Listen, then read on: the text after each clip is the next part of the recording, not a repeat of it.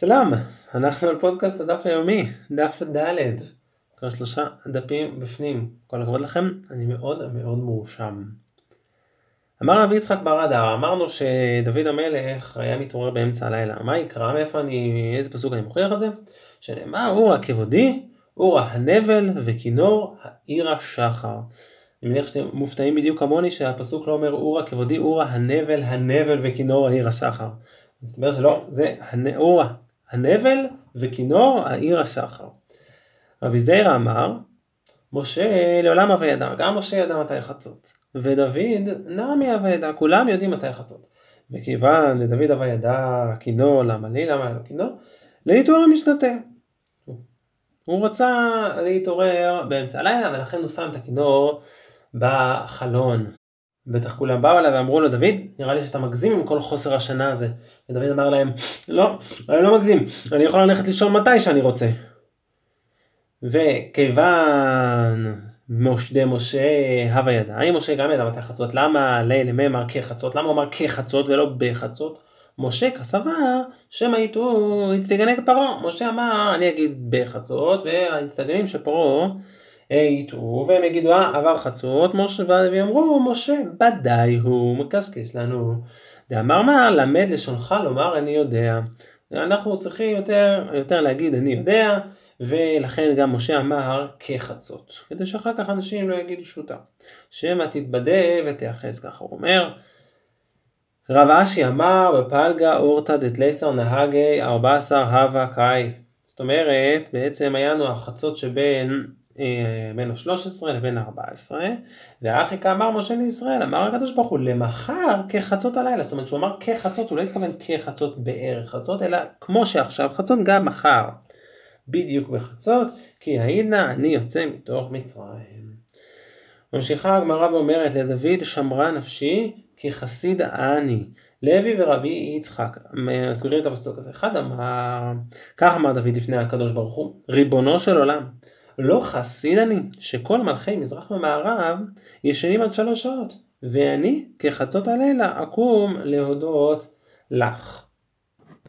אני תותח מתעורר כשכולם עדיין ישנים. ואידך הרב השני אמר, כך אמר דוד לפני הקדוש ברוך הוא, ריבונו של עולם, לא חסיד אני שכל מלכי מזרח ומערב יושבים אגודות בכבודם, יושבים והם מתכבדים לעצמם, ואני ידיים מלוכלכות בדם שפיר ושליה. כל היום אני מתעסק כדי לטהר אישה לבעלה, כל היום אני מתעסק בדם, הידיים שלי מלאות בדם ושפיר בשביל לטהר אנשים לבעליהם ולהגיד אתם טהורות או לא טהורות. ולא עוד, אלא כל דבר שאני עושה אני אמלך במפיבושת רבי. אני תמיד בא ושואל אותו ואומר לו, מפיבושת רבי, יפה דנתי, יפה חייבתי, יפה זקיתי, יפה תיארתי, יפה תימתי ולא בושתי. אני לא מתבייש לבוא ולשאול אותו את כל השאלות האלה, שאנחנו לא בדיוק במדיה הנכונה בשביל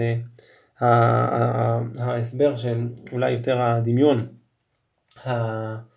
הדרך שבה צריך להבין את הקטע הזה, אבל תשתדלו לדמיין חזק. אוקיי, דוד עם ידיים מלאות בדם שפיר ושליה מגיע למפיבושת בנו, למפיבושת רבו עם הידיים והשפיר בידיים, ודוחף לו את הידיים לתוך הפרצוף ואומר לו, יפה דנתי, יפה חייבתי, יפה תריח.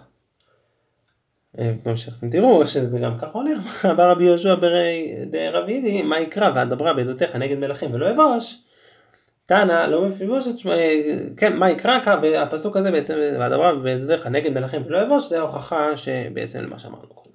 תנא לא מפיבושת שמו, אלא איש בושת שמו. ולמה נקרא שמו מפיבושת? שהיה מבייש את פני דוד בהלכה, הוא היה מבייש את דוד, בטח בזה שהוא הוציא לו צו הרחקה. לפיכך זכה דוד ויצא ממנו כלאב. אמר רבי יוחנן, לא כלאב שמו אלא דניאל שמו. למה נקרא שמו כלאב? בעצם לצאצא הזה של דוד, שהיה מחלים את פני מפיבושת בהלכה. הצאצא של דוד היה מבייש את פני מפיבושת בהלכה, ועליו עבר שלמה בחוכמתו, בני אם חכם לבך ישמח ליבי גם אני. אתה מבייש את מפיבושת וגם אני שמח שאתה מבייש אותו. איזה כיף לי, לך בייש אותו. ואומר חכם בני ישמח ליבי,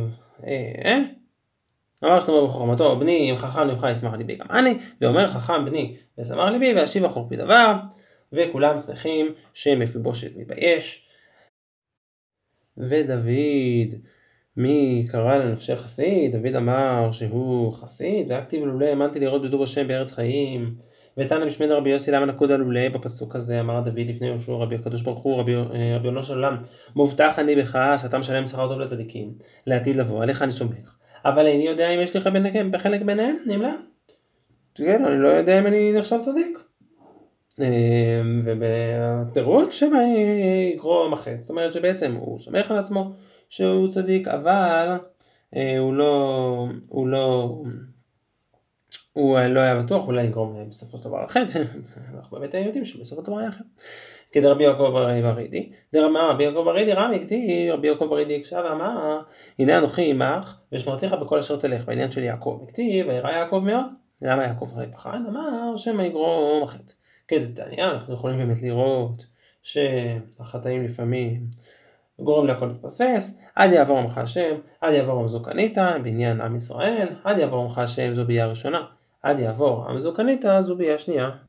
כן, יש לנו שתי ביאות של עם ישראל לארץ ישראל, אחרי יציאת מצרים ובזמן אחר כך אחרי שעלו בימי עזרא, ושני הביאות האלה הן דומות, אלא באמת, כאן ערכו חכמים, ראויים ישראל לעשות להם נס בימי עזרא כדרך שנעשה להם בימי יהושע בן נון. למה בימי עזרא זה לא היה כמו בימי יהושע בן נון, אלא שגרם החטא. זאת אומרת בני ישראל היו ראויים לקבל את הניסים, אבל כמו בימי יהושע, אבל נגרם היה חטאים, אז כנראה שהם לא היו ראויים. וחכמים אומרים עד חצות, אנחנו חוזרים למשנה, חכמים אמרו במשנה עד חצות. נראה לי שיש מצב שאנחנו אשכרה חוזרים כאילו ללמוד הלכות, ואנחנו לא ממשיכים עם הסיפורים כאילו, וכל זה. כן, זר. ואשכרה הוא נלמד משהו. חכמים כמן סבירה להוא, אי כרבי אליעזר, סבירה להוא. חכמים אומרים כרבי אליעזר. להם אמרו כרבי אליעזר. כנראה שהם לא סוברים כרבי אליעזר. לא ברור. כרבן גמליאל, סבירה להוא, לאמרו כרבן גמליאל. אבל הם לא סוברים כרבן גמליאל, הם סוברים כמו חכמים. כנראה שזה לא אופציה, לעולם כרבן גמליאל סבירה לו. ועד דקה אמרי עד חצות, למה אומרים עד חצות? הם בעצם סוברים כרבן גמליאל, כדי להרחיק את האדם מן העבירה. כדתניא, חכמים עשו סייג לדבריהם. וואו, אתם צריכים לשים לב לקטע הזה, יש פה תמימות נפלאה של חכמים. כן, שימו לב. חכמים עשו סייג לדבריהם, כדי שלא יהיה אדם בא מן השדה בערב, בן אדם. הוא לא צריך להגיד, בוא נגיד שצריך להגיד קריאת שמע רק בעצם עד הבוקר.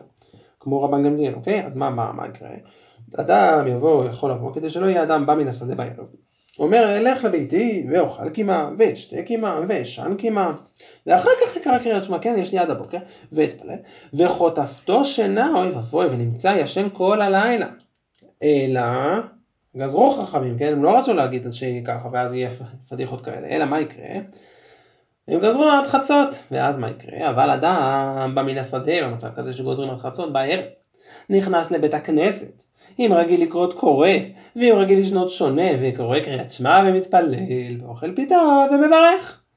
הכל בזכות הסייג הזה. מה יותר סביר שיקרה? אדם יבוא לביתו, ויגיד אוכל קימה, ושתה קימה, ושן קימה, ונכנס למיטה, ונזכר שהוא צריך להגיד קריאת שמע, וקם ומקלל את אמא של חכמים.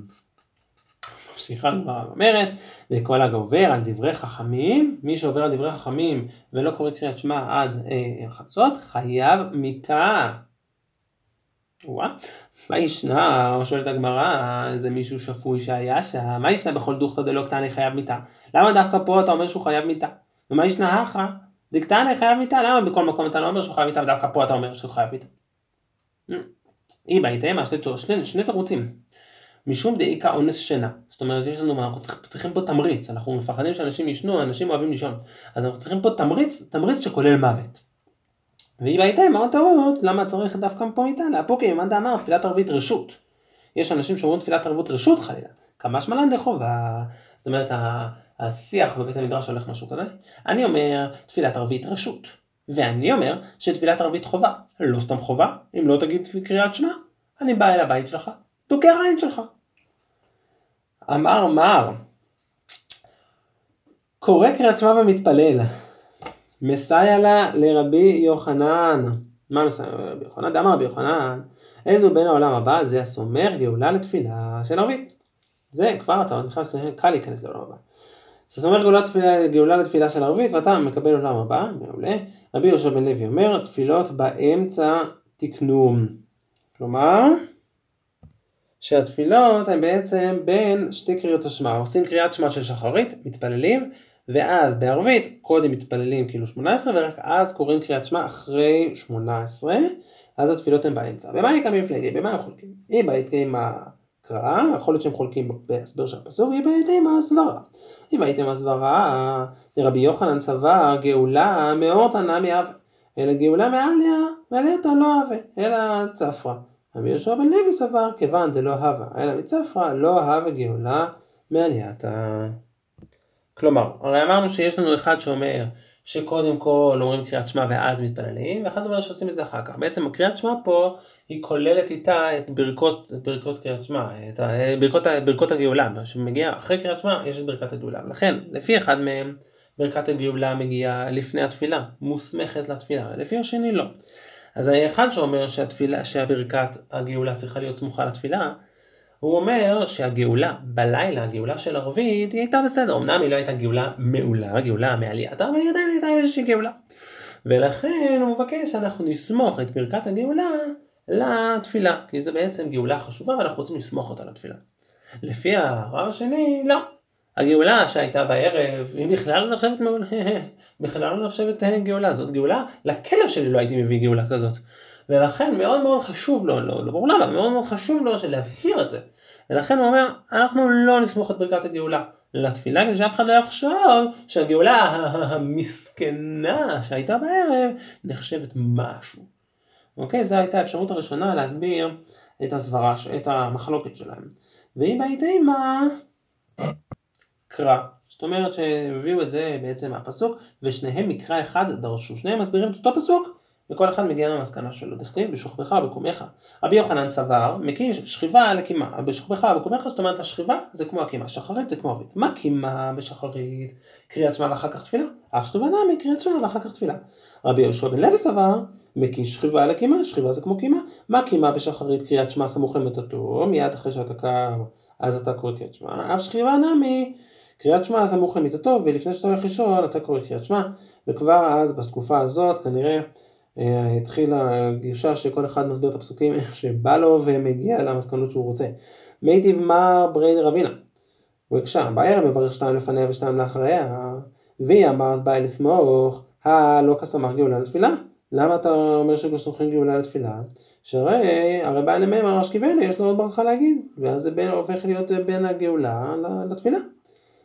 כיוון, תירוץ, כיוון דתקינו רבנן השכיבנו, שגאולה אריכתא דמי, אתה חייב להגיד שהשכיבנו זה בעצם נחשב גאולה אריכתא, זה נחשב חלק מברכת הגאולה. הידי לא תימא אחי, אם לא תתרץ כמו שאני נותן לך לתרץ, שחרית איך ימצא סמיך. גם בשחרית אתה לא סומך, ואמר רבי יוחנן בהתחלה אומרת השם שפתי תפתח, ולבסוף הוא אומר, ויהי רצון יראה יפי. זאת אומרת שאתה אומר השם שפתי תפתח, זה גם מפריע לך בין הגאולה לתפילה. לכן, אלא, אתם כיוון דתקינו רבנן, למי אמר השם שפתי תפתח, גם בשחרית אומרים השם שפתי תפתח, וזה התקנה של רבנן, כתפילה אריכתא דמי, אז בעצם זה נחשב. הכנמי כיוון דתקינו רבנן, למי אמר שכיבנו, גאולה אריכתא דמי. אתה כמו שיש לי בשחרית, ככה אתה נותן לי גם בערבית. אז עכשיו זה עובד, סמוך עליי יהיה בסדר. אמר רבי אלעזר, אמר רבי אבינה, כל האומר תהילה לדוד, את הפרק הזה של אשרי, בכל יום, 3 פעמים, מובטח לו שהוא בן עולם הבא. הוא לא קיבל כנראה את זה שאם סומך גאולה לתפילה בן עולם הבא, אתה יכול להגיד אשרי 3 פעמים, נכנס לגן עדן. מעולה. מה איתה? למה דווקא הפרק הזה של תהילים הוא כל כך חשוב ומרשים שהוא מכניס אותנו לגן עדן? הנה אם מישהו דעתי באלף בית, שזה פרק מגניב כזה שהוא הולך לפי סדר אלף בית, ולכן כבר זה שווה מספיק. בשביל להכניס אותנו לגן עדן, נעימה שראיתי ממי דרך, הפרק של ק"ט, שאישה דעתי את מענה הרפין, יש שם 8 פעמים. כל אחד מהאותיות שהולכת שם 8 פעמים, למה שלא נגיד את זה כל יום? תראו כמה קרובים היינו לאופציה הקטסטרופלית הזאת. אלא משום דאית בי, למה דווקא תהילה לדוד? משום דאית בי פותח את ידיך, שזה בעצם פסוק ממש ממש שווה, פותח את ידיך, ולכן הוא שווה שאנחנו נכנסים בזכותו לגן עדן. נאמר הלל הגדול לכתיב בין נותן לכם לכל בשר, זה אולי אפילו יותר טוב, פרק אחר, אלא משום דאי בתרתי, זה גם הולך לפי סדר לפת, גם יש שם את הפסוק שפותח את ידיך, ולכן זה ממש פרק תהילים נפלא. אמר רבי יוחנן משום מפני מה לא נאמר נון באשרי, למה אין שם את האות נון, שזה הולך לפי סדר אלפית וקופצים על נון, מפני שיש בה מפלתם של שונאי ישראל. מה זה שונאי ישראל? זה בעצם ישראל, כן? מפלתם של שונאי ישראל לכתיב, נפלה לא תוסיף קום בתולת ישראל. יש פסוק כזה, נפלה לא תוסיף קום בתולת ישראל. הפסוק הזה מתחיל בנון, זה פסוק כל כך עצוב וקשה, שאנחנו בכלל מעדיפים לא להיזכר באות נון. ברגע שמישהו אומר איזשהו משהו שמתחיל באות נון, כבר אנחנו נהיה עצובים. ולכן אנחנו, בגלל זה, אין באשרי את האות נון. אני מקווה שזה משכנע אתכם. במאר והמתרצלה, אחי נפלה ולא תוסיף, ננפול עוד קום בתולת ישראל. במאר והרבו לקח את הפסוק הזה, נפלה לא תוסיף קום בתולת ישראל, וקצת שינו אותו, נפלה לא תוסיף, לא תוסיף, כאילו אנשים אחרים, קום בתולת ישראל. קום בתולת ישראל, זה היה הצחוקים שלהם, שאנחנו דווקא קמים, ואחרים הם נופלים. אמר רב נחמן בר יצחק, אפילו הכי חזר דוד ושמחה ברוח הקודש, שנאמר שמח השם לכל הנופלים. זאת אומרת, באות שמח, תקנים את זה, את העצבות הזאת, שאפילו אין לנו, אנחנו עדיין נהיים עצובים, בסמך הוא כאילו, הוא גורם לנו לשמח, וכתב שמח השם לכל הנופלים. אמר רבי אלעזר בר אבינה, הדבר הזה לא נגמר. גדול מה שנאמר במיכאל יותר ממה שנאמר בגבריאל. מיכאל היה יותר שווה מגבריאל. למה? אילו במיכאל כתיב היה אפלה אחד מן השרפים. ולגבי גבריאל כתיב, והאיש גבריאל אשר ראיתי בחזון בתחילה מואף ביף. זה שתי תעופות. זה כפול טוב ממיכאל. מה יהיה משמע דהי אחד מיכאל? מי אמר לך שכתוב היה אפלה אחד מן השרפים שזה היה מיכאל? אמר רבי יוחנן, עתה אחד אחד. אני עושה עקש. כתיב אחריו היה אפלה אחד מן השרפים. כתיבת והנה מיכאל, אחד מן השרים הראשונים. פה כתוב אחד, וכנראה שגם שם זה היה מיכאל. כן, והנה מיכאל, אחד מן השרים הראשונים, בא לעזור לי. תנא, אומרת הברייתא, מיכאל באחת. עכשיו אני אסביר לכם, יש פה איזשהו קטע שאולי הוא קצת לא ברור, ולכן אני מסביר לכם את זה כמו שמסביר ההקלטה של השיעור שאני שומע. כדי ללמוד, אז אני אסביר לכם את זה כמו שהוא הסביר. תנא, מיכאל באחת, גבריאל בשתיים, אליהו בארבע, ומלאך המוות בשמונה, ובשעת המגפה באחת. קופץ. ככה זה ההסבר שאני קיבלתי. ואם זה ההסבר שיספיק לי, זה ההסבר שיספיק גם לכם. סתם, זה כנראה, לא יודע מה, זה הפריחות שהמלאך צריך לעשות כדי להגיע למחוז חפצו. זה סוג של הדרגות של המלאכים. מיכאל זה שווה 1, גבריאל זה שווה 2. אם אתה שם מכפיל ואתה מוסיף לו את המגן, אז אולי זה שווה יותר, אני לא יודע. אמר רבי יהושע בן לוי, ואף על פי שקרא אדם קריאת שמע בבית הכנסת, למרות שאתה התפללת בבית הכנסת, מצווה לקראתו למיטתו, עדיין אתה צריך להגיד קריאת שמע למיטה. אמר רבי יוסי, מה יקרא, מה הפסוק? רגזו ואל תחטאו, אמרו בלבבכם על משכבכם, ודומו סלע. אתם הולכים לישון? תגיד איזשהו פסוק. אמר רב נחמן, אם תלמיד חכם, הוא אין צריך, הוא לא צריך להגיד קריאת שמע למיטה, כי הוא למד תורה כולל. אמר רבי, אף תלמיד חכם, מבעל אלמי מערכה פסוקה דרחמי. צריך להגיד למרות זאת איזשהו פסוק אחד של רחמים, כגון בידך, הפקיד רוחי, ופדית אותי השם, אלה גם אם אתה תלמיד חכם, עדיין לפני שאתה הולך לישון, קצת תתחנף לקדוש ברוך הוא, שיהיה בסדר. עד כאן דף ד'.